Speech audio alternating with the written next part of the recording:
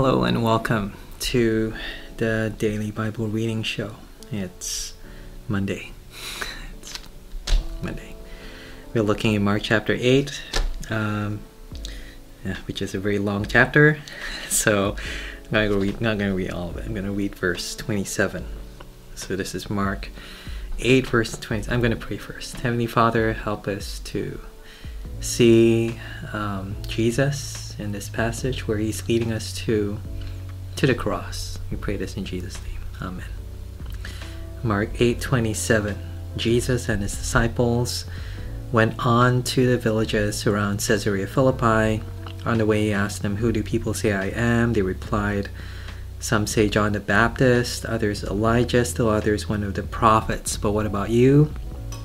He asked, "Who do you say I am?" Peter answered, "You are the Christ." Jesus warned them not to tell anyone about it. So, right answer, you are the Christ. But Jesus says, don't tell anyone. Interesting response from Jesus.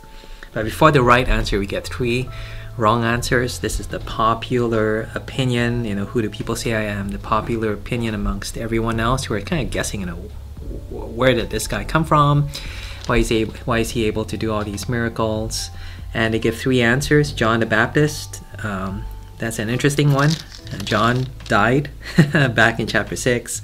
So I guess they suppose he rose from the dead again. That's what Herod thought in his paranoia, that Jesus was John the Baptist, rose from the dead. So that's theory number 1. Elijah, that's an interesting one. Old Testament prophet who was taken up to heaven in this chariot of fire. Or one of the prophets. That's expected. That's the safe one. If today you say Jesus is a prophet, most people would not disagree. But for Peter to say you are the Christ, and then for Jesus to say, hey, don't tell anyone about this, it's a big deal. It is, because he's the first human being in all of history to ever confess Jesus as Christ. Not even John the Baptist saw Jesus as God's king, God's ultimate king to rule over God's kingdom. That's who the Christ is. Peter says, you're that guy. Jesus, verse 31, then began to teach them that the Son of Man must suffer many things and be rejected by the elders, chief priests, and teachers of the law, and that he must be killed, and after 3 days rise again. He spoke plainly about this, and Peter took him aside and began to rebuke him. So the key word there is the word must. He must be rejected, he must suffer, he must be killed. This is almost the requirement for Jesus to be the Christ. He must be rejected as the Christ. But Peter takes Jesus aside and begins to scold him.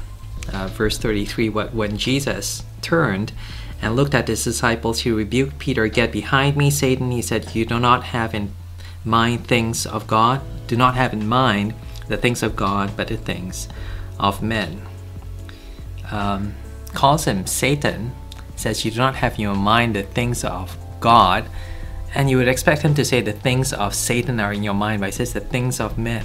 And it's interesting to see how Satan operates in our minds. He influences us with popular opinions, with human thinking and not God thinking. He doesn't have to get us to think about evil things. He just needs to get us to think about human, popular, normal things. And that is enough to be influenced by Satan, apparently.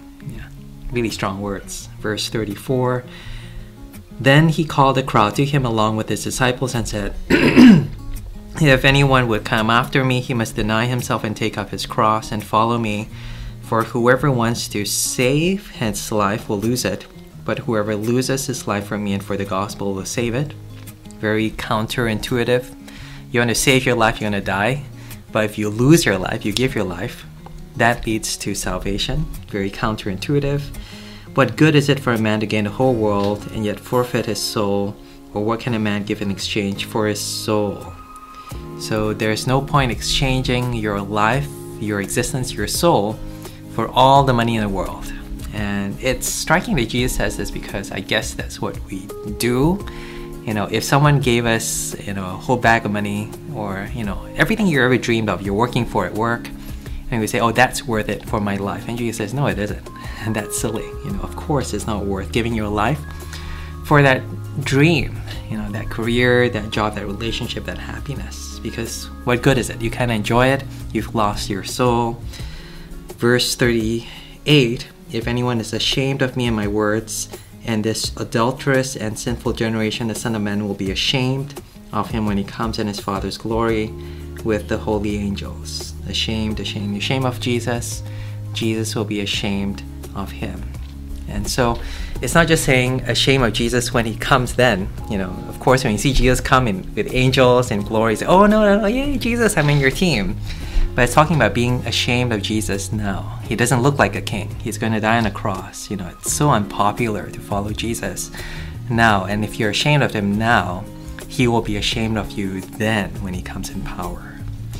So it's all about recognizing Jesus as he truly is. He is the Christ, but he's the rejected Christ. He is the Christ on the cross that no one else wants to follow, everyone doesn't believe in.